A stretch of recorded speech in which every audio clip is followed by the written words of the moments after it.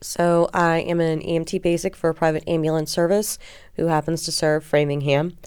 As a healthcare provider, normally first on scene or picking up a patient who is having a mental health crisis or has relapsed and are voluntarily checking themselves into rehabilitation, I think it's important to show compassion to those people and kind of remove the stigma, just because I know what it's like to have someone judge you or your family member based upon their addiction to something.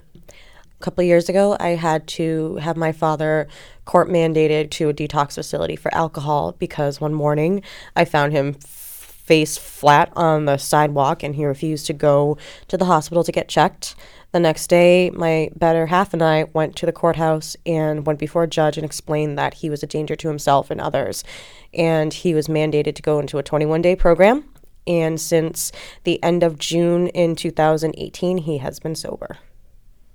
As someone who's had a family member and multiple family members in recovery, you kind of take a step back and look at the person as a whole and not just what the issue is, the addiction, the behaviors, and how you can help them kind of help themselves. So when I've transported patients voluntarily going to detox, it's more like I'll sit back there with them and say, you're doing the right thing for yourself. You're taking the right step in the right direction. You know that there's people out there who are going to help you, whether or not they physically say it or if they indicate it. It's just important to let people know that they're not just a statistic.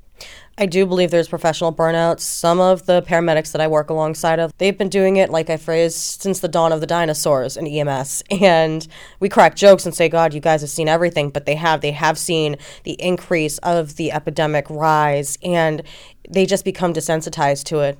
I want to try to reach out to my coworkers and just remind them, this could be your brother or sister, your mother or father. Have a level of compassion to understand where they're coming from and why they resorted to that. It's not just someone who you're picking up off the street. They are a human being.